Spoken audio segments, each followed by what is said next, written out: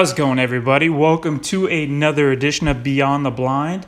I am your host, Chris Adams. You can check us out on Instagram, BTBN, Facebook, BTBN. If you're not listening on iTunes, you can check it out under BTBN as well. Subscribe, share, like, comment, leave us a review. We really appreciate it. Whatever you think it is, 1 through 5. I'm not going to tell you to give me 5 stars, but I really appreciate you guys that are going out and giving me feedback on this thing. Without the feedback, sometimes I just feel like I'm sitting out here in the garage talking to myself, especially during these things where nobody else is on the line. But yeah, I really appreciate you guys leaving me the feedback. If you haven't joined the closed group, type in BTBN Podcast on Facebook. There's the closed group. I post all the new episodes there first. I ask questions. What the heck do you guys think we should do with this and that? Who do you want to see? This and that kind of stuff. And other people talk about stuff too. So it's cool. I have that crazy green BTBN gray hybrid Buckeye Bro call that I want to give away. I'm kicking around the idea. I've been really trying to think about it for a couple days and come up with something different. But I'm thinking about throwing like a word in each episode, the word of the day. In each episode, you put it together, put a sentence, and then when I say go ahead and put it down, make a post or something like that in the group, you have to complete the sentence and I don't know, like the page or something crazy, some way of giving it away. I'm really trying to be creative, but also, make it enjoyable for you guys. Anyway, enough rambling on. Today I have another good one for you. It's been an amazing every week this thing is doubling. We're getting listeners from everywhere, just other countries, all over the United States. Believe it or not, Missouri, where I'm from, is not even close to the biggest state. I think Texas, we're really popular in Texas for some reason. I've only interviewed Channing. I think he's the only Texas guy, but yeah, it's growing. It's really exciting. You guys are doing a great job sharing everything, and I really appreciate that. Today I've got our first north of the border guy. He's the first guy that's not from the U.S. of A. So, but he's all over the U.S. of A, and he's one of the guys that helps out with Call Nuts. So I'm really excited to get him on here. You guys see him posting videos all over Call Nuts all the time.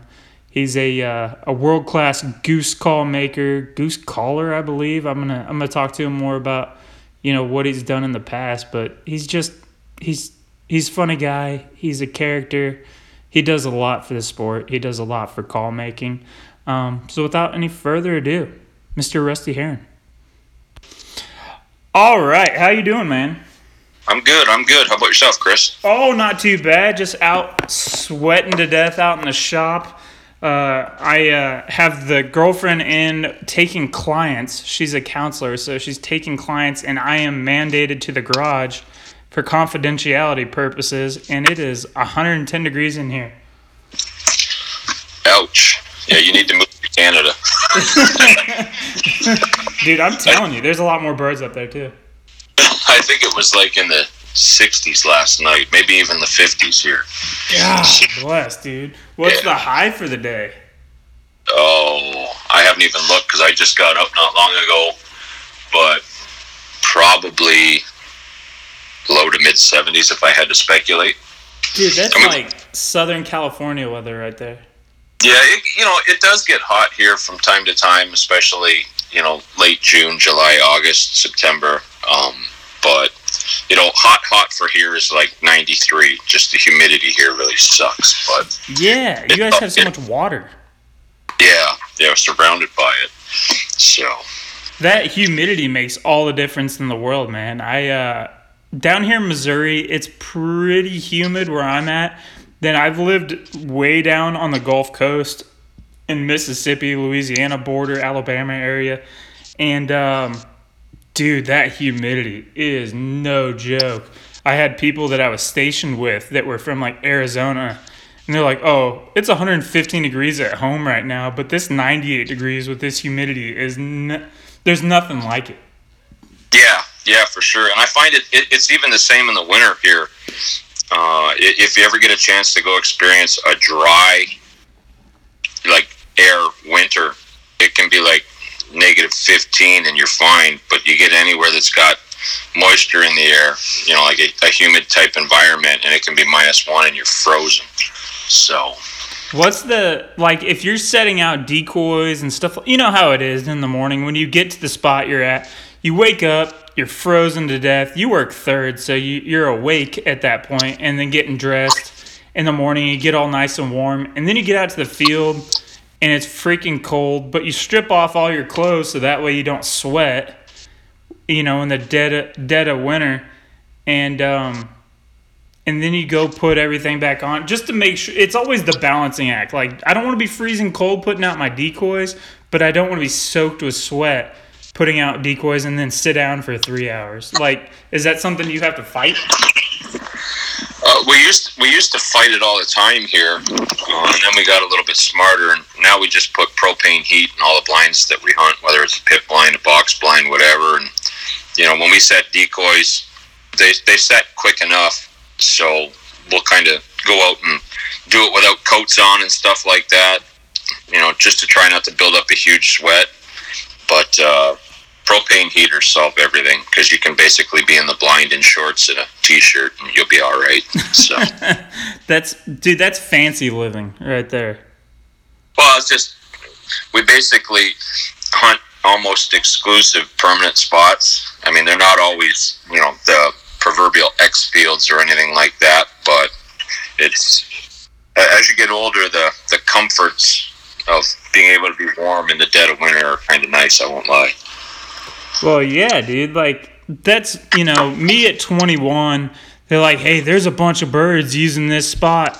I'm like, cool. And they're like, but you have to walk 4 miles through flooded mud to get through there. And I'm like, I'm going to hunt around the house, I think, and I'll shoot my 3 or 4 and be back home in time for breakfast. Yeah, I used to do a lot of that sledging, but not so much anymore. I still like to do it at least once a year.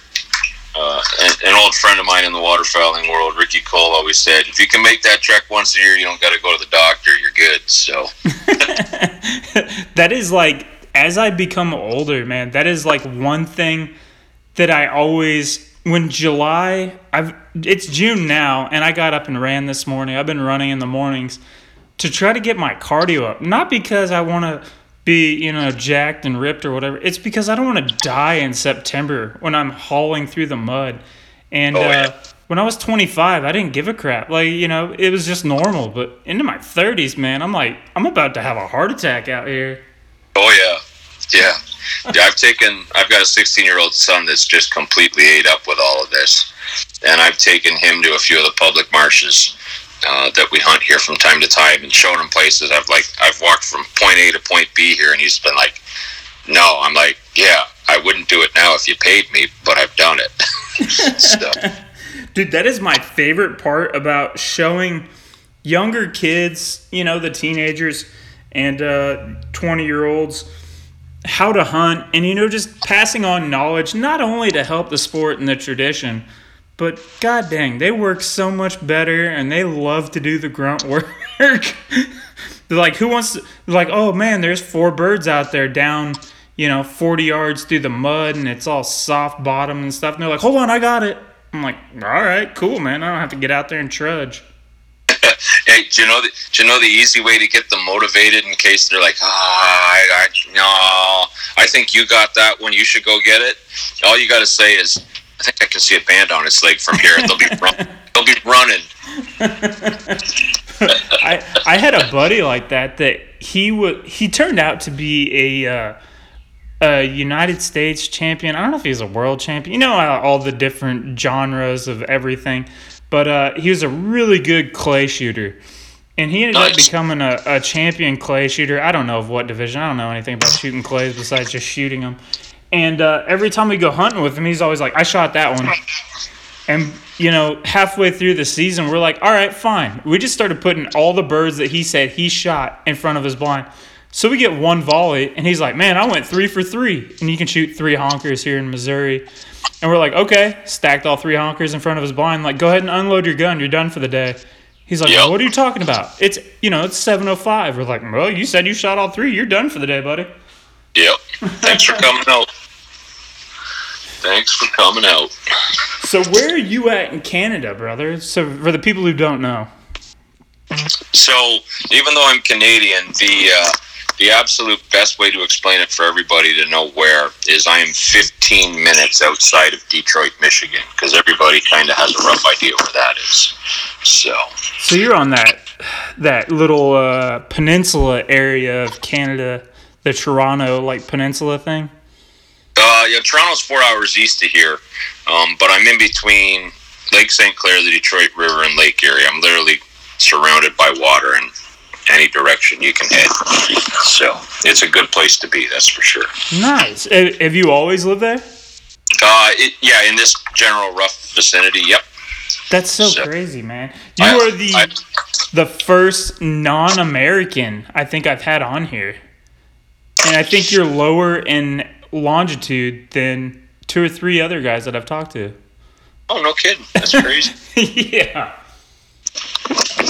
I know there's a national park that's like a 45 minute drive from here called Point Pelee, and it's the southernmost tip in Canada. So there is a chance that there's some Americans that are north of me.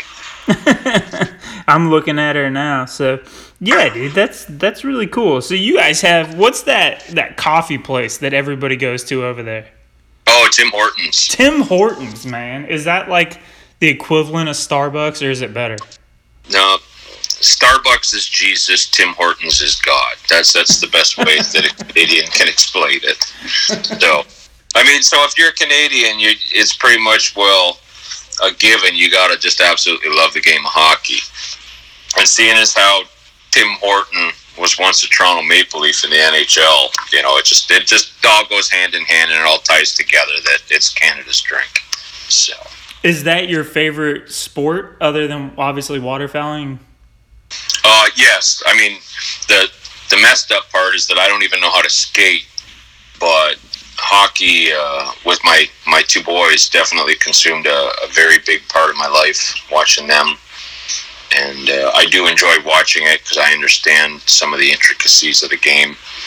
But where else can you watch, people go 35 miles an hour and crash into each other and pretend like nothing happened and the play keeps going? It's pretty intense, that's all. So it's enjoyable because there's never a dull moment. Well, and that's the thing, up in the northern states, hockey is life. Up in, the Minnesota, the Wisconsins and stuff like that. But down here in the southern Midwest, Missouri, Arkansas, Kansas, stuff like that, we don't have hockey as much. And we have some our college has a team around here. And that is my favorite. I grew up, baseball was my first word. I love baseball, I love football, and I love, MMA. I love fighting. But hockey is by far the most fun event to watch in person. TV, a little bit harder, but in person, there is nothing better than watching hockey.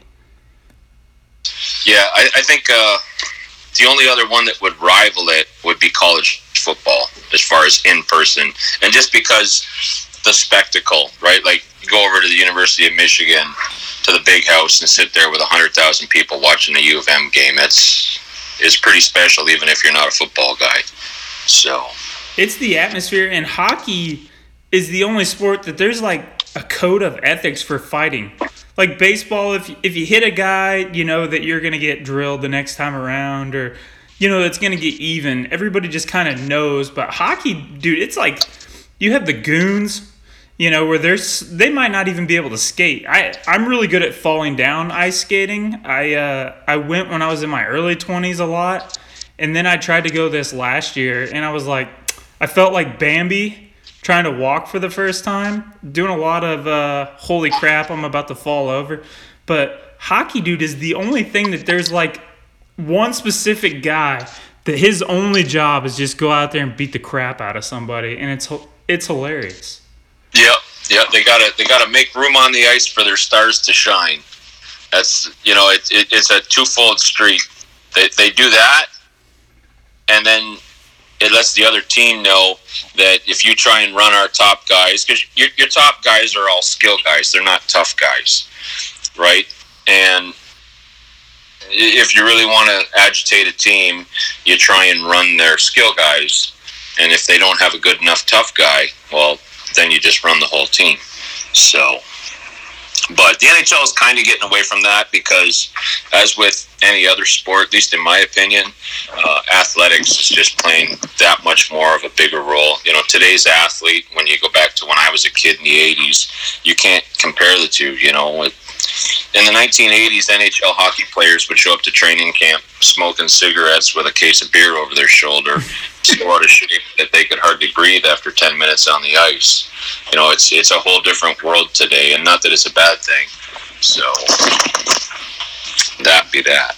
Well, it's a cool thing, man, because like I said, I'm from the heartland of America, down south, and there's just so many guys that have no idea the way that Canadian culture is presented to us in America is it's like a caricature. Like, I'm sure there's people in Canada that are like, oh yeah, those dumb Yankees and stuff like that. But it's a caricature of I think what Canada is.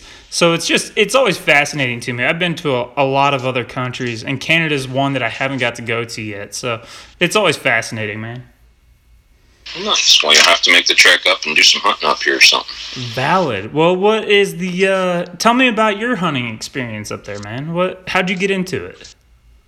So, tracing all the way back to being just a little boy, when I was very, very young, I can't remember the exact year that my dad sold it, but him and a business partner owned an outdoor store here, hunting and fishing stuff and all that. And so it's just always something I've grown up around, right, was the hunting and fishing aspect of everything. My dad wasn't a big sports person per se, like as far as adult leagues or anything like that go. We played all the sports we basically wanted to as kids, but the thing he did in his free time was he went hunting and fishing. So it just became a natural progression, and I don't really know how the addiction to birds started, but I know I can vividly say and know that I'm not lying, that the very first Christmas presents I ever asked for that I can recall was a duck and goose call. And I can remember that my dad got me a H81 Haydel honker call and a DR85 double reed duck call that Christmas, and I was just over the moon. And I think I made every neighbor within a 4-block radius sell their house over the next 15 years. So, I've just always been infatuated with everything duck and goose hunting. I like to fish too, but ducks and geese have always just been number one. I was the kid that we had a soccer field on I guess it would be the interior of our school. Our school was a big L shape. And the soccer field wasn't tiled or anything, so if we had a good rain in the spring, it would flood. And I'll tell you right now, if 1 or 2 ducks or geese landed in that soccer field that day, I learned absolutely nothing at school because I just sat there and watched them the whole time. So, and yeah. What were you growing up like? Like, is it a bunch of fields there? Is it pretty common for everybody to be a waterfowler out there, or were you kind of like here, Missouri? You think of like Missouri's a very big waterfowler state, but where I'm at, it's turkey hunting and it's deer hunting. There's pretty few and far between waterfowlers, and they're like, "You guys duck and goose hunt? Where the heck do you go?" I'm like, man, they're everywhere. You just got to get out and look. Like, was it a weird thing to be a waterfowler? No, so the wildlife management unit number here that I hunt is Unit 94. That just encompasses my area and pretty much out to about an hour east of here. And it's the most heavily waterfowl hunted WMU in all of Ontario, basically all of Canada. So waterfowl hunting here, even since I was just a tiny little kid, has been huge. Ever since I can remember, big money leases on fields, water, everything have all been, a very vital part of the local way things happen here. So it's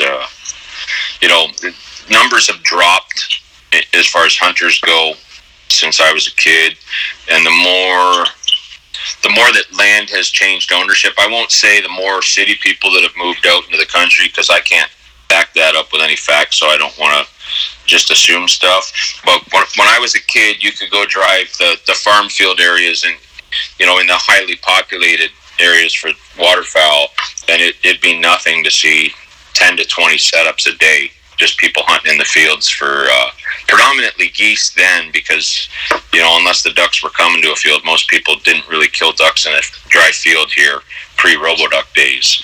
So, but it used to be crazy. It's still busy enough, but it's not what it once used to be, that's for sure. Well, less pressure is definitely a good thing. Yeah, it can be, when you start talking about throwing big money for pits and blinds and fields, it's almost a deterrent anymore for the average guy. Well, I suppose to me it's a double-edged sword. It's a yes but a no. So over here in Canada, things are a little bit different, at least here in Ontario, that some of these big clubs with enough land have acquired feed permits from way back in the day from our federal and provincial governments. And basically it's a sanctuary where you can't shoot within 400 meters, yes, that's metric, of this bait site. And, there's clubs here that are six-figure-a-year clubs. And there's plenty of people, myself included, that may not be, the biggest advocates for all of this.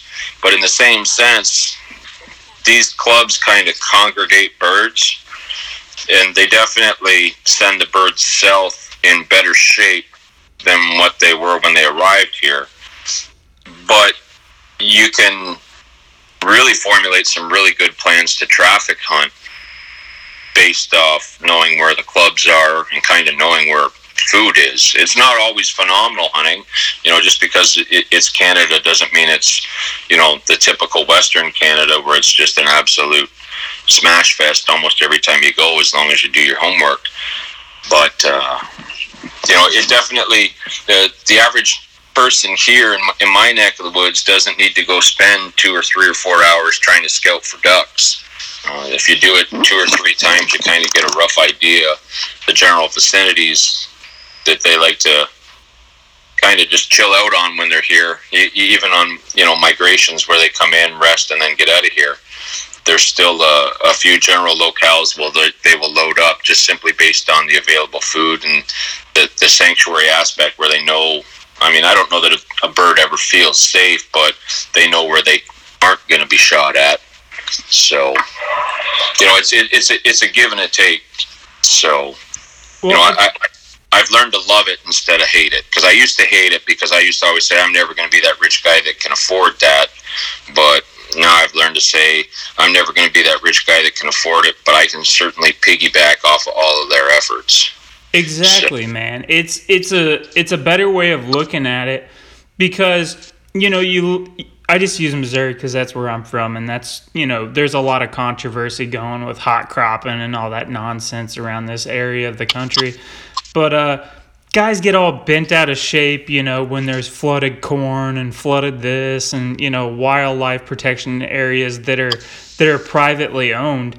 And it's like, you look at places like Vandemore's place and stuff like that he's sitting on 300,000 mallards, feeding or sitting in his refuge. And I'm like, okay, well, how many ducks stopped here before he started planting and taking care of the ducks and waterfowl out here? I'm like, just like any other place, they're going to go out there and they're going to stop and feed on their way through, but they're not stopping to stay. You're talking about keeping a ton of birds in your area.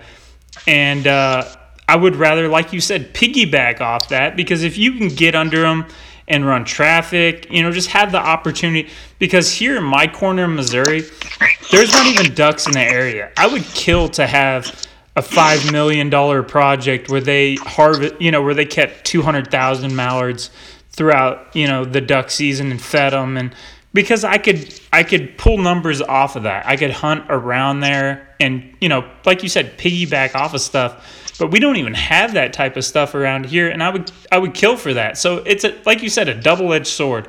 They take the birds and they put them in one area, but if you can get around that area, you're good.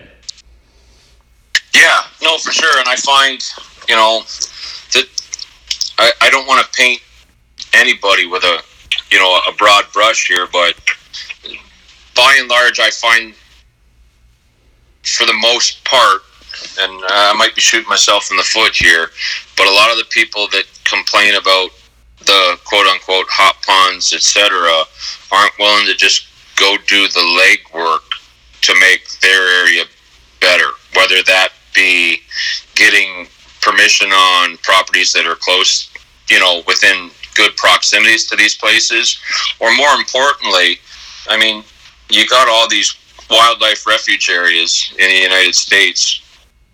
How many people that complain about the hot ponds actually go there and talk with the people in charge of each and every one and say, what can we do to make this better? What can we do to hold more birds here? It's easy anymore to complain, get on social media, because all these hot ponds, we're not getting ducks anymore. Well, I don't buy it. To me, everything is weather related. And I think the biology supports all of that. And as far as all the hot crops go, to me, it as a whole, and as someone that doesn't benefit from hot cropping because I don't do it at all, but every time the birds are stopping on a migration route and stopping in a hot pond, they're leaving healthier than they arrived. That's a good thing. I agree, man, and I agree with you on the weather. I've talked to a lot of guys in Louisiana and a lot of guys up north. And here in Missouri, when I grew up, man, we used to get snow. School would be canceled for 2 feet of snow, and it was just part of being in the wintertime. It'd be cold, and there'd be snow on the ground. Now, we get ice, and we'll have a 1/4 inch of snow, 2 or 3 times a week. And it never sticks because the ground's not warm. We haven't had a good foot of snowfall since I can remember. Since I moved back from the East Coast in 2012, we've not had anything like that. And it just doesn't get cold like it used to. And I think it's just like when you get done on a bad hunt. Everybody's like, oh man, our hide wasn't good enough. Our decoys weren't good enough. This and that. You're just constantly looking for a reason that it didn't go right. And sometimes it just comes down to, it's not cold, man. It's just not in the cards. The weather is just not there. Yep. I'm a firm believer, unless you have an absolute ton of private property that you can really manage birds that you can legitimately call your own. You live and die by migrations in the fall. I don't care where you are. When they first come in, they're stupid because they don't know the lay of the land, in my opinion, and I'm not a biologist. And after they've been there a week or two, they kind of, it's kind of like going to a new school. The first day at school, you're naive. You don't know anybody. But by 2 weeks in, you kind of know who the good kids are, who the bad kids are, who to avoid completely, etc. So, but I mean, if you think of that as a duck or goose, if every 2 weeks you're off to a new school, for the first handful of days, you don't really get comfortable in your surroundings. So, yeah, I've heard that a lot. Guys where they have a lot of birds coming through that I think it wasn't Tony. It was I can't remember. It was one of the big duck club guys, and they're like, we actually don't hunt our best spots on big migration days. And that's the thing. If you see in the weather, it's going to be a 20-degree temperature drop, 30-mile-an-hour north winds. Birds are going to be on the move. He's like, I don't hunt my best spots because I want them to get there and get comfortable. And he's like, I would rather have, 10 good hunts on a good front rather than one really epic day, because you're letting them get comfortable in your area rather than blowing them out their very first day there. So that makes sense. Oh, for sure. for sure. And I mean, today's generation of hunters, especially the youth coming up, by and large, it's all about that picture they get to post on social media. And not that there's nothing wrong with that mentality, especially because the average individual generally gets to hunt the weekends, maybe one day during the week. And so there's never much of a save it for tomorrow mentality. Hey, we shot into 3 groups this morning. The limit between 3 of us is 18. We're at 15. Hey, let's just get out of here. That way, the next 20 groups can get in here and get comfortable, and we can come back for 2 weeks straight and, beat them up. Or, hey, we headed to the marsh in the morning. At first light, it was chaos, and we shot 20 ducks between 4 of us real quick. Well, what happens if you just let the marsh blow out for half an hour and then sit back and pick them off a little bit later in the morning, 1 and 2 at a time? Yeah, and that's something, man, that, even around this area, we don't have a lot of birds that we ran across. We hunt an area of a lot of ag fields around my city, and there's not a lot of ag in this part of Missouri, but we have a pretty good resident honker population that will, kind of pick and choose, let them feed on a field for a while and then get in there and hit them, and then we'll wait for them to move to the next field and, wait a few days and then jump on them then and just kind of keep rotating. And we've been doing it for years, man. They're frustrating as all hell, and but it's a lot of fun. We'll shoot our 10, 12 bird days and just kind of wait for it to be good. And then we had a guy who actually got access to the roost lake, and we met him out on the road while we were scouting one day, and we're like, hey man, what's going on? And he's like, I'm looking at this lake that these 600 honkers are on, which is an ungodly number around here. And he's like, yeah, I'm going to hunt there in the morning. We're like, what if you don't? What if we let you hunt with us for the rest of the year, next year, whatever you want to do, and we'll pick them off 10 or 12 at a time, 15 at a time, and we'll teach you the right way to do it rather than getting in here and blowing up this roost in one day. Yeah. And he had absolutely zero interest, went in, banged out 3 honkers the next day, and those birds have never been back. And it's been years. And I'm like, dude, you ruined this great, great area that we've scouted and put so many miles into because you wanted to shoot 3 honkers one day. Yeah, I won't lie. I've seen it happen a million times. And you can't ever be mad at somebody because everybody's different, right? Like I say, if you're the weekend warrior, if that label fits the way you generally hunt, you might not understand that, going in there and shooting them is just going to blow them out and change everything. And you can't blame somebody for wanting to have a good hunt, but it's definitely a hard pill to swallow when it happens to you. And one of my favorite ways to hunt here is to find a small X field and get permission in it and never actually hunt it. And run traffic off of it? Just get in between them and let them keep going there until the day that I can't be in between them anymore. So, yeah. Because I'd rather have, you go in on an X hunt, you have an absolute smash-up hunt as long as you hide well. That's really about all that matters if you're on the place they want to be, whether it's water or a field. But if I can have 10 mediocre hunts instead of 1 smash-up, I'll take the 10 mediocre hunts. Oh, yeah, dude. Anytime. Like, that's, to guys that, like you're saying, it's a no-brainer to, I think, a lot of people, but that whole picture generation, and like you said, you can't blame them. And the pictures are what get new hunters out there and keep, if you're on that hunt and it's your first hunt of the season or it's your first year hunting and you just go on an absolute banger. It happened to one of my really, really good buddies.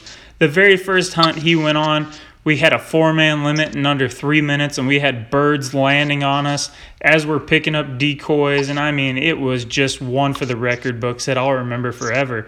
And I told him when we got back to the truck, I was like, this does not happen. Like, you're going to have 50 really mediocre hunts waiting for another one of these to happen. So like cherish it.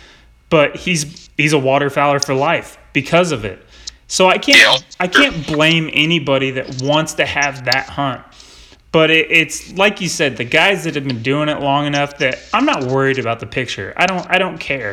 It's just about being out there, and I'm not gonna go out there if there's nothing worth going out for. Like if you're just seeing nothing, birds aren't moving all day long. Like, if I want to go have fun with my buddies, I'm just going to stay in the shop. Hey, come over, we'll make calls and hang out and have a few drinks. Like, I'm not going to go out and watch each other. We can watch the sunrise together, but if there's absolutely nothing coming, like, I'm not going to be out there for that. I want there to be a little bit of chance for something. Gotcha. Yes, yeah. I'm probably the exact polar opposite. I don't care if I know I'm in the absolute middle of nowhere with about a 0% chance of seeing anything. I'd still rather be out there because you just never know. That's when you see, to me, when you don't know and, it's left to nothing but a guess, that's when you see the cool stuff. The stuff that you only see, once or twice in your lifetime while you're hunting. So, like, we don't see speckled belly geese here. I can honestly say I've never seen one while hunting. I know a handful of buddies here that have gotten lucky and saw them and shot them here, but even snow and blue geese by and large, like every now and then you'll see a single or a pair mixed in with a flock of Canadas. But on those crazy wild days where nobody wants to go because it's going to suck and nothing's been moving, that's when you go out and you see 200 snows and blues come over and you're like, man, if I'd have stayed home I'd have never saw that. Yeah, so it's definitely a give and take, man. So it's loving. It's the love for being out there. Like, I don't know. I just have other stuff. It's if I know there's no birds moving in the area, if there's nothing worthwhile, and I can stay home and play with the kids instead that morning, like, it's the give and take. But that's hunting, and I feel like it just changes. Like, being 20 years old, I'm going out regardless. I don't care if there's 2 feet on the ground and I have to walk in on a dirt road for 10 miles. It's like, I'm going to go. And this is going to be stupid, but I'm going to go. The older I get, I'm like, I don't have as much free time anymore. I can give, what I mean. You can give a little more time to something else. Sure. Yep. I got you. We good. So let's talk away from hunting a little bit. How'd you get into? You were a competition caller for a while, weren't you? Yeah, in the early 2000s, maybe even late 90s, I traveled all over doing goose calls and actually a little bit of duck calling here in Canada. I was never really that good on a duck call, but seeing as how I was there, I figured why not learn how to do it a little bit. I still say I'm a hack on a duck call at best, but I traveled a lot in the U.S., and had a boatload of fun doing it, met a lot of lifelong friends, and it really just fueled a passion even bigger than I could have imagined, for everything to do with calls and calling and everything. And it was something I always wanted to be a part of, and then got married and had kids, and anybody that has kids knows just how much that changes everything for the most part by and large. Right. Not in a bad way.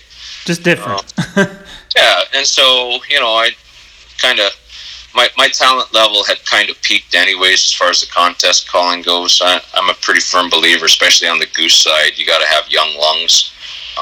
The amount of air it takes to run a good competition call, at least back then, was insane, and my lungs weren't ready for a timeout.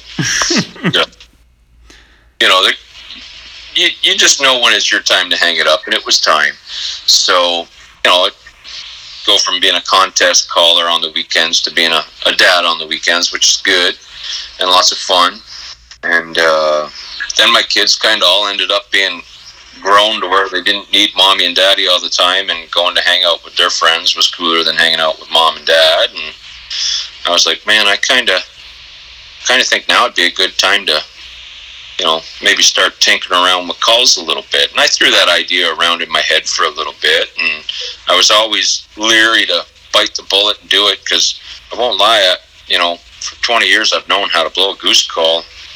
but I never really knew, how the manufacturing process would go, or how difficult it could be. And then in was January or February of 2016, I go away every winter when we have good ice here over to Michigan and fish a big ice fishing tournament. And it's a 2-man team. You catch 8 bluegill and 8 crappie. And my partner and I were lucky enough to win it. It's called the Midwest Open, put on by Knutson's. And it paid $20,000 American to win. There's 4 of us that go over. We rent a cottage on whatever lake the tournament's on that year, and just kind of make it a guy's trip. And we've always had the gentleman's agreement that if we ever win, we just split it up. And so I took my winnings from that and came home, and I'm like, okay, I just made $5,000 having fun.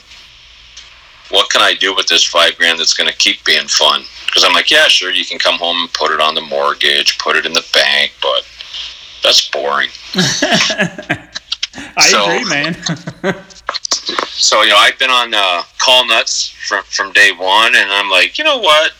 How hard can this be? I think I can hack this. Let's have some fun. Let's go buy all the stuff I need to get started. Yeah, well, that $5,000 disappeared real quick. But it's, and I honestly, I asked 8 million questions in the beginning. I still ask questions today. I can honestly tell you I didn't have a clue where to start as far as making a call went. Not a clue. If it wasn't for everything that Steve Carter's built there, and the membership, Steve provided the platform for everybody to come together. Then he'll be the first person to try and direct credit away from him. But there are so many call makers that owe him just the hugest attitude, whatever. I can't even speak English. Guys owe him large for what he's done, especially for the small shop call maker, because his little brainstorm idea of starting Call Nuts has just blown this little world right up to what it is now today. So, well, it's amazing because you had a few different outlets before that were just so small, and you had like THO. Nobody's been on forums in quite a long time, so Call Nuts brought everybody together, and the progression of guys. Like you said, you've been doing it 4.5, 5 years, and your stuff is world champion level. And you have a bunch of guys that, like a Michael Meredith, who never turned a call before 5 years ago. And he likes it when I give him his shout out per episode. And I'll throw Eric Ostovic in there because he likes to. It's their own little drinking game they have to hear when I mention them every episode. But you have guys that they touch duck calls, but they never made anything before this congregation of some of the best call makers in history are all together. And I can send you a message and say, hey, what do you think if I need help on my goose call? Or, hey, Brad, what about this? What do I need to do to get this kind of depth? Like, what tools and stuff should I go out and work? Or how do I get to this point? Hey, Stelzner, I have a little bit of problem. Like, it's just this congregation of like-minded guys. And it's really, you talked with people on a daily basis that you never otherwise would have talked to, except maybe on like hunting shows or something like that. But it is, man. It's a great congregation. It's the greatest collection of call makers probably ever, because most of the guys that were on THO moved over to Call Nuts. So it's so important to the call making community for sure, man. Yeah, it's crazy to see the way people interact now, because if I rewind back to the contest days of mine, call makers didn't share anything back then. You had your little clique of pro staffers. They pretty much didn't talk to anybody else's pro staffers. It was crazy times, really. And now nobody has pro staffers. Everybody talks to everybody. Anybody will help anybody. and look at how much further along the sport has gotten. To me, it's huge.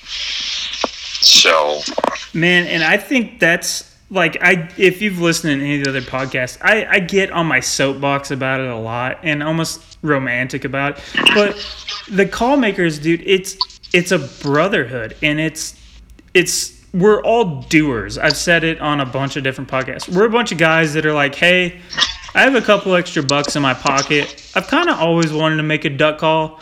And instead of talking themselves out of every reason that you shouldn't do it, everybody's a guy that went out there and they just did it. And they're like, hey, I sucked for a long time, but I went out there and I did it, and now I learned. And that's why I think we all relate to each other so well. You just don't see the drama in call making that you see in so many other competitive avenues out there. That it is a special thing, man. Once you're in, you're in. Like, it's a very unique arena for everybody. Yeah, I think by and large, because I'm a firm believer that it doesn't matter what you do in life, you'll always have haters. And I'm not the guy to sit there and think on negative stuff like that all the time by any stretch, but, by and large, let's take this Call Nuts Classic that's going on right now. So I sent a duck call in, and I can tell you that if that duck call beats Brad Samples, Mike Stelzner, and a whole list of others, they're going to be the first guys to reach out to me and be like, hot damn, look what you did, that's awesome, blah, blah, blah, blah, blah. And 20 years ago, they'd be like, oh, that guy must have copied so-and-so, or blah, blah, blah, blah, blah. Like, there's the amount of love that the guys have for each other. And I just want to put this in here. I'm not saying my duck call is going to beat anybody. But, like, we're all each other's biggest cheerleaders. Like, that's one of the best parts about this whole community. I can, when we're done with this podcast here, I can get on the phone and call my brother Alan Whitson in Arkansas, and, we can talk calls or Coors Light or whatever for hours. Then I could get off with him and call Brad Samples over in the Carolinas and see what's going on with him. It's just crazy how much people are so willing to help each other nowadays. I think everybody, even the ones that take it very seriously business-wise, understand that there's sales in this for absolutely everybody that wants to be a part of it, and that nobody is really a threat. At least that's the way I see it. And I say threat lightly because what I mean by threat is, Ernie Ross isn't taking away my goose call sales, just like I'm not taking away any of Ernie Ross's goose call sales. You know what I mean? Like, so for Ernie and I to collaborate on any kind of issues we might have, it's not, you don't feel like you're giving away the caramel secret to anybody, because nobody's really a direct competitor, if that makes any sense. Yeah, dude, it makes absolute sense. And when you see guys that are in the same field of you, call making, goose call making, duck call making, man, if I see somebody put out something that is just new or new to them, I get inspired, man. I see, a Brad throws something out, or even Channing throws something out, like his checkering. The dude, he told me for freaking months, I hate checkering, I don't have the steady hands for it, blah, blah, blah. Well, now he's all about the freaking checkering, and I'm like, instead of being jealous and being like, oh, man, I wish I could checker, it's like, dude, I want to get my own set now. Like, that's how it's an inspiration more than a jealousy thing for most of the guys out there, man.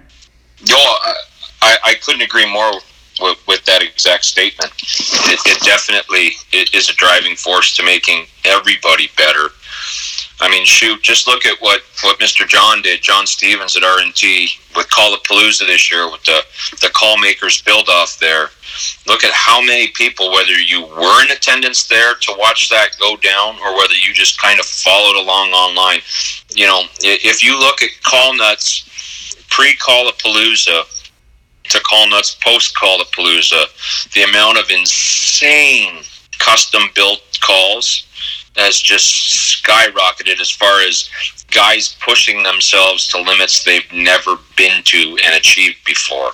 And it's awesome. It's exactly one of the big hitting points that I think John Stevens wanted to make with Call It Palooza, is to get call makers inspired to try more. Not do better, but to try more, to push the envelope, to have them learn a bigger skill set in call making. Because as you see all these skill sets coming out of the woodwork now, you certainly get a much bigger appreciation for the call makers of the past and the tools they actually had to use to do some of this stuff. Like when you look at these calls from the early 1900s, even up to like say 1950, when you see all these raised checkered panels, they didn't have Denbart checkering tools back then. They had files they ground down and, kind of figured out how to, make those patterns by and large the extreme hard way. It's like stuff guys nowadays wouldn't even fathom thinking of attempting. That's how crazy the craftsmanship was back then. And so with Mr. John doing what he did with Call It Palooza, it's really brought people back to some of those roots, granted with 21st century technology as far as the tooling goes, but it's bringing all those traits from the past back alive again. And I just think it's absolutely awesome. I've learned so much. I can't thank John and what he did with Call It Palooza enough. It's awesome. I agree, man. And it's some of what you're talking about, the things from the past. I told Ron Davis a couple weeks ago when we did one of these, and I was like, man, and he hit me up after me mentioning it on another podcast, but he was like, oh, really? My calls look like they're from 1920s. And I was like, no, you can't tell the difference between the classic style shapes, the brickwork, some of the freaking checkering that people are doing. It reminds me of those old classic calls. And I feel like there was a lull for a long time in duck calls where it was just about doing the craziest polycarb colors or flames or skulls or, just that kind of set for a long time. And there was always the custom guys that were doing these handcrafted pieces of art. But you get a Ron Davis call, an Ernie Ross call, and that stuff is going to be passed down from generations because it's a piece of artwork. I'm not going to go pick up said $30 polycarb with, red and purple glitter sparkles and flames on it and hand it to my grandson and say, I use this for 25 years. Now, that's great if that's what people want to learn on, but like you're saying, it's the differential between artwork and something that you're just out there using that's almost more disposable. And it's really, really cool to see guys coming up with that classic stuff that people have been doing for 100 years and taking their own take onto it and pushing the art of call making, because that's what it is to me. Like I said, it's artwork, and they're pushing that in their own taste and flair and doing different things, just a little bit different, but keeping the tradition alive. It's something, I don't know if a lot of guys do it, overseas. I'm sure there's guys over in Europe that are doing the same thing, New Zealand, stuff like that. But it's that, and you're Canadian, so I don't know. Does Americana apply to Canadians too? 100% Americana and American folk art. And I think that's one thing that a lot of people actually take for granted and never really, put a whole lot of thought into, is that 100 years from now, all of these people that are making calls right now, they're the next Beckharts, they're the next Purdue's. They're the next Chick Majors. They're the next Butch. People just can't fathom that because, for lack of a better term, all is well and we're all alive. But one day, none of us are going to be here. But if we built a good enough call, a bunch of our calls are going to be here. So, and it's not about value, at least not to me. I've always said, now that I'm as deep into this as I am and have the love for making calls that I do, a perfect world for me will be 30, 40 years after I'm gone one day, that one of my grand or great grandkids, hopefully knock on wood, goes to hunt a public marsh somewhere, and some older guy walks in with a lanyard on, and one of my calls is sitting on it, and hopefully, my grandson or great grandson will recognize it, and I just think that'd be pretty cool. Yeah, man, you're building your legacy for a short time, but you can keep your name going, and the things you represent and love forever if you do it right. Exactly. So. That's Channing was talking about it. How when he was talking about building calls, and he said it perfectly that he wanted to build heirloom duck calls, something like an old chest or something like that has been passed down in the family, or an old shotgun. It's been passed down in the family. It's something that's heirloom, something that means something, and it's as good 100 years from now as it ever was. It's so important. It's your legacy. Yeah, it's for me now. It's definitely one of my biggest focuses. And that might sound a little odd to some, but what I can leave behind, even though I'm only 43. Is definitely a driving force, So I agree, brother. That's just where a lot of my focus is, I guess. I'm a guy that doesn't have a dad anymore, and it's nice when you hear stories from other people about your dad that you never knew. And so I can only hope that one day when I'm gone, that my family gets to hear stories from others about me that hopefully are good. So. Oh yeah, and your son is he started blowing competition calls too, hadn't he? A tiny little bit. Little Benny's called a little bit, but he's also 16, so he's a teenager by and large. So girl, it's like he's tinkered in the shop and built a small handful of calls now, and he's seen the success of building a decent call and being able to sell them and, go buy video games with the money, etc. But I've had a bunch of people, not like a million or anything, but he's had enough interest that I could have taken a bunch of orders on his calls for him, and I tell everybody no, and, even he's like, well, why won't you take an order for me, Dad? And I'm like, because you're a kid, and I want you to be a kid first, and a call maker or a contest caller and everything else second, third, and fourth, and fifth right now. If he wants to take off with his buddies for 3 weeks on end doing God knows what, I want him to not feel obligated to get his butt in the shop and have to make something for somebody under pressure. And, if he loves it, he'll be drawn to it as he continually gets older here, and then he can decide what he wants to do from there. But for now, I want it to be nothing but fun for him.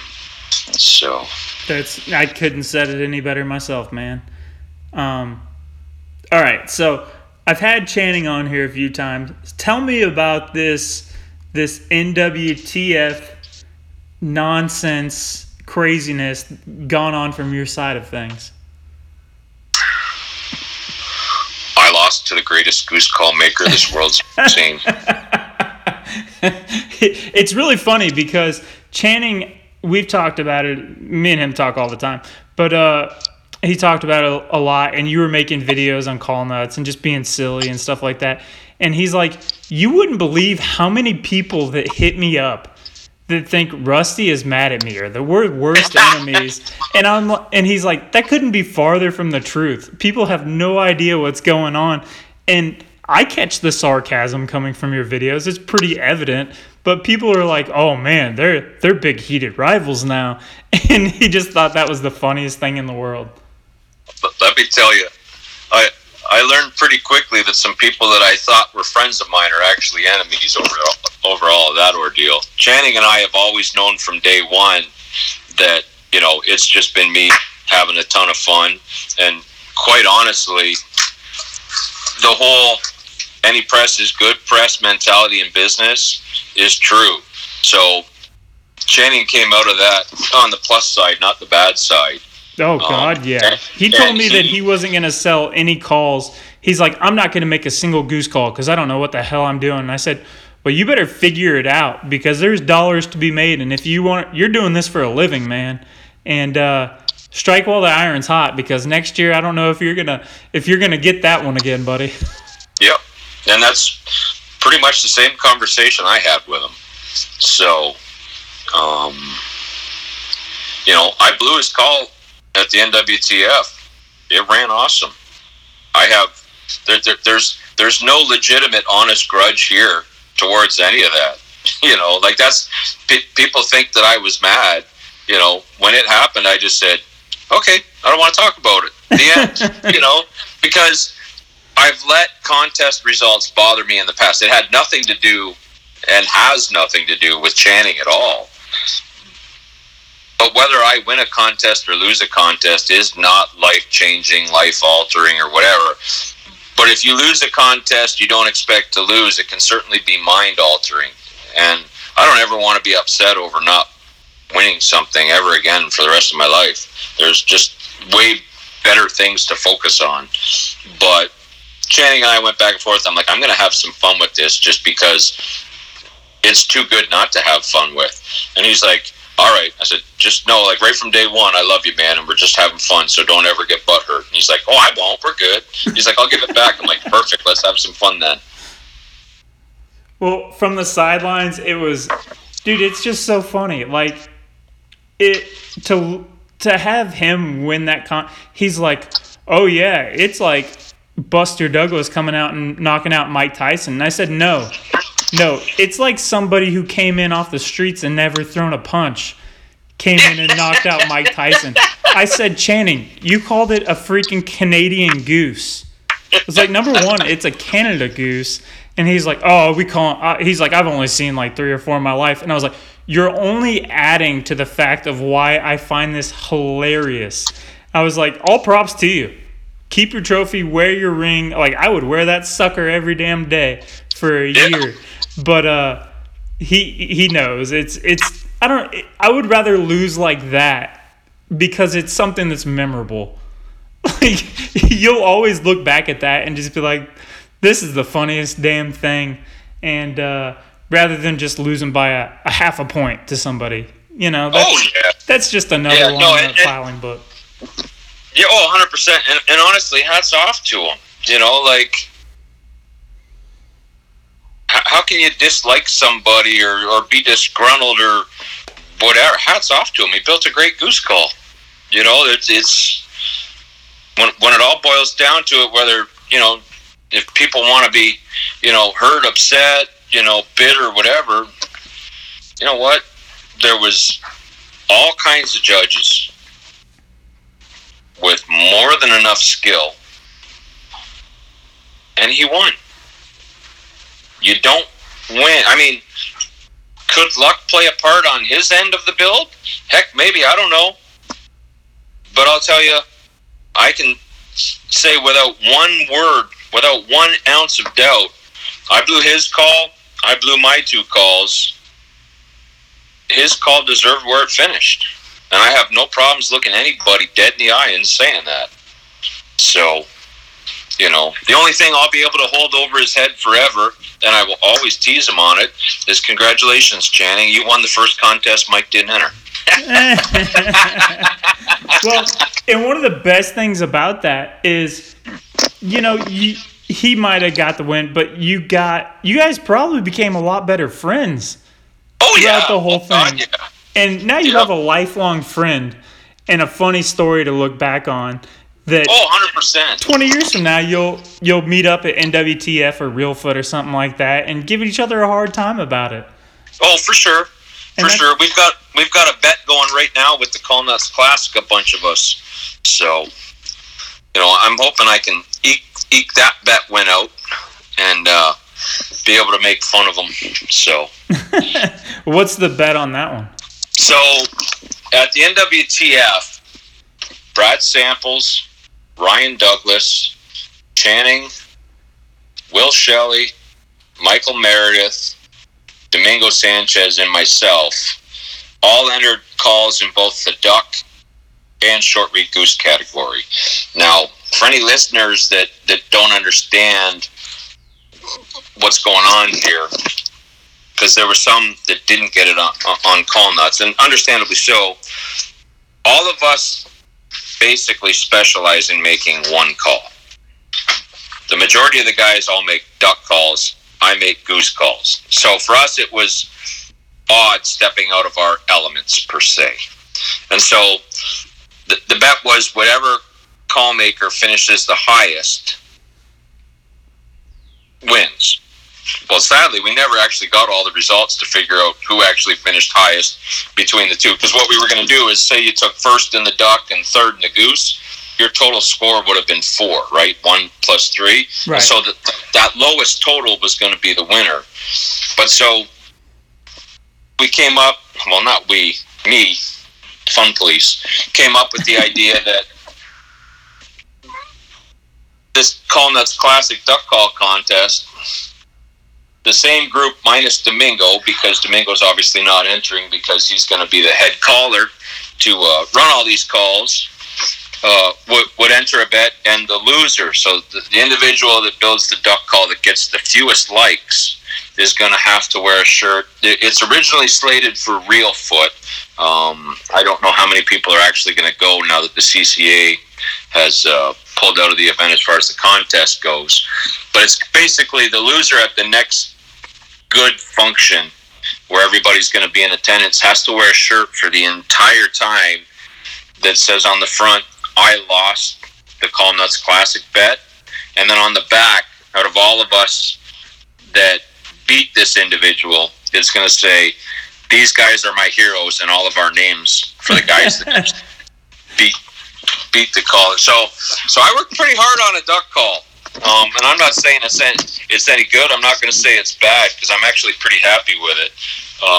But I really, if I lose the bet, it's really going to just be fun, right? So it's not, nobody's going to go broke over whatever, but somebody's going to get poked at for an entire weekend about losing a bet. That's all. It's all just in good fun. We all love each other, and we'd do anything for anybody. So. And like I said, man, that is what's so great about the call making community is that type of stuff. The fun, the meetups, the Real Foots, the NWTFs, the Eastons, the fun stuff that it's community. It's not just a guy out there. Because I feel, sometimes I'll be out in my shop and I'll be out there by myself and it's the wee hours of the morning and it's a very individualized thing.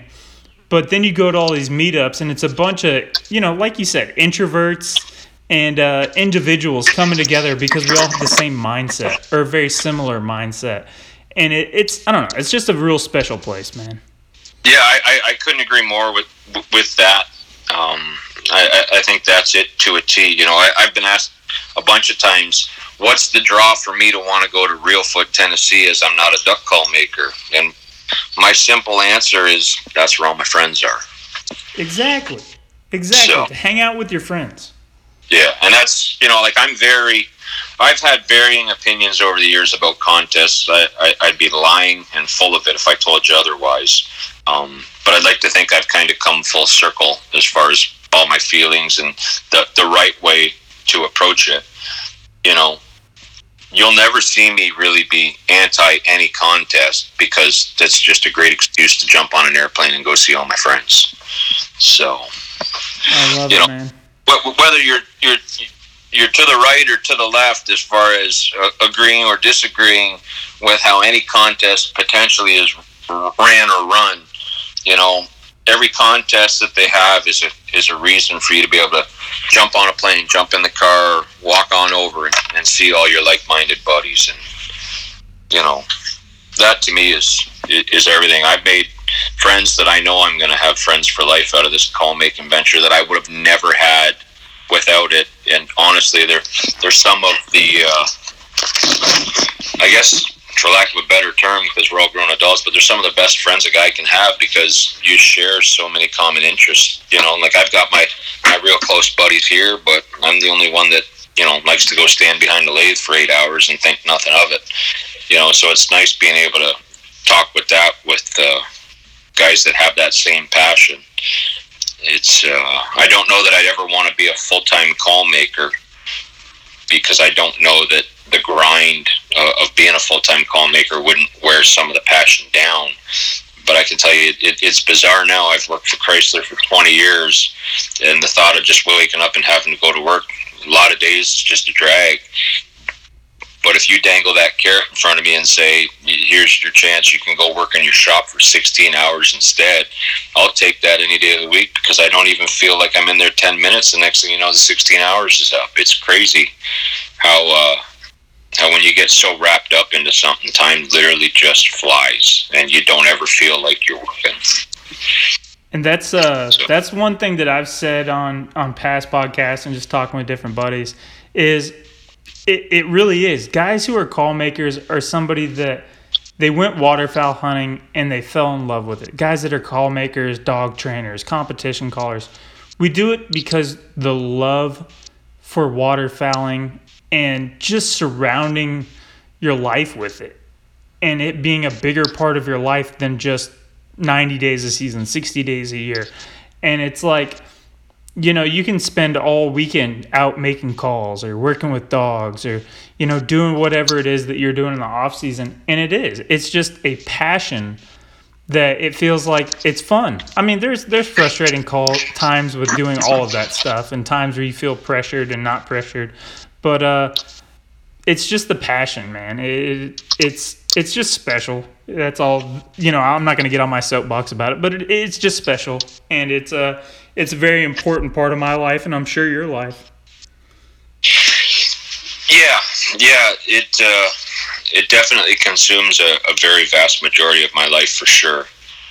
It's you know, it's my stress relief. It's my stress maker. It's all of the above. I mean, hey, it's, you know, there's some days that I go in that shop and I just have to turn whatever I feel like turning instead of turning in order, etc. You know, just to clear your head, because it's, you know, that shop time. That's, for lack of a better term, that's my little chunk of paradise. You know, I can be in the worst mood in the world and go out there and start turning something, and immediately everything just gets better. So, and that's one of the biggest reasons, you know, you'll see me on Call Nuts. I'll always say I hate turning acrylic. And it's not that I actually hate the process of turning acrylic. I just know that from the time I put the first drill bit into that piece of acrylic till the time it's done, I know exactly what that call is going to look like when it's done. It's acrylic. It doesn't really change. Yeah, the odd time you turn a pearl call and you might find a new pearl swirl in it. But, you know, you take a piece of yellow cedar burl and put it on the lathe that has only a few eyes, and you're kind of disappointed in the piece of wood. You wish you'd have bought a better piece, and then you turn it and all of a sudden it's got 100 eyes. You know, that's why I love turning wood so much, is because with each pass of the tool down the call you're working on, everything has the ability to change on it and in it. You know, sometimes you uncover a nightmare, and sometimes you uncover some of the prettiest stuff you've ever laid your eyes on. And that's why I'm always going to be drawn to turning wood over anything. It's just because of that constant change. It's, I don't know, it just kind of soothes the soul here, I guess you would say. It's exciting. The call's already in there. You're just you're waiting to uncover it, man. Yeah, you're hoping to let it out without issue. Right? And try to figure the heck out if it does. And the best part about wood calls is if you let it out and find out it's got too many issues, well, you can always heat the shop with it come the wintertime. Well, that's a perfect way to end it, brother. And I know it's your morning time going on, and I appreciate you waking up this morning and giving me some time, man. I really appreciate it. It's been a lot of fun. For sure, Chris. I appreciate the invite. It was a lot of fun for me, and, you know, it was good getting to know you a little bit better, too. So. Yeah, brother. It's crazy. I was like, I'm going to hit up Rusty because I really need to get him on there. And I was like, I'm not even friends with him on Facebook. Like, I see you on Call Nuts all the time, 24/7, and different comments and exchanges. And I was like, how the hell am I not even friends with him on Facebook? So I was like, oh, I got to hit him up and get this thing done. I guess I'm just not Channing. I guess all I got to say. He'll get a kick out of that, I'm sure. Oh, I guarantee it. So. All right, brother. Well, I appreciate it, and I hope you have a good evening of work and get to spend some time in the shop. Thanks, sir. You too. All right, buddy. Take care. Yep. Bye now. Thank you. Bye. All right, guys. That was Rusty Heron. Another great one, man. You guys see him on call nuts all the time. He gives up so much of his time for call makers and call making, and he's just got a lot of insight and a lot of thoughts about the art form. Don't get caught up in the drama. Don't get caught up in all the nonsense going on. He's a really interesting guy, and I love his outlook on call making. So hope you guys enjoyed it. Make sure to share BTBN, subscribe, leave us some reviews, join the closed group, do all that normal stuff I always ask you guys to do. Gonna give away that call. I don't know. Get on the closed group. Leave me an idea of how you want it done. Okay? So I hope you guys really enjoyed it. It was another fun one for sure. And yeah, have a good night.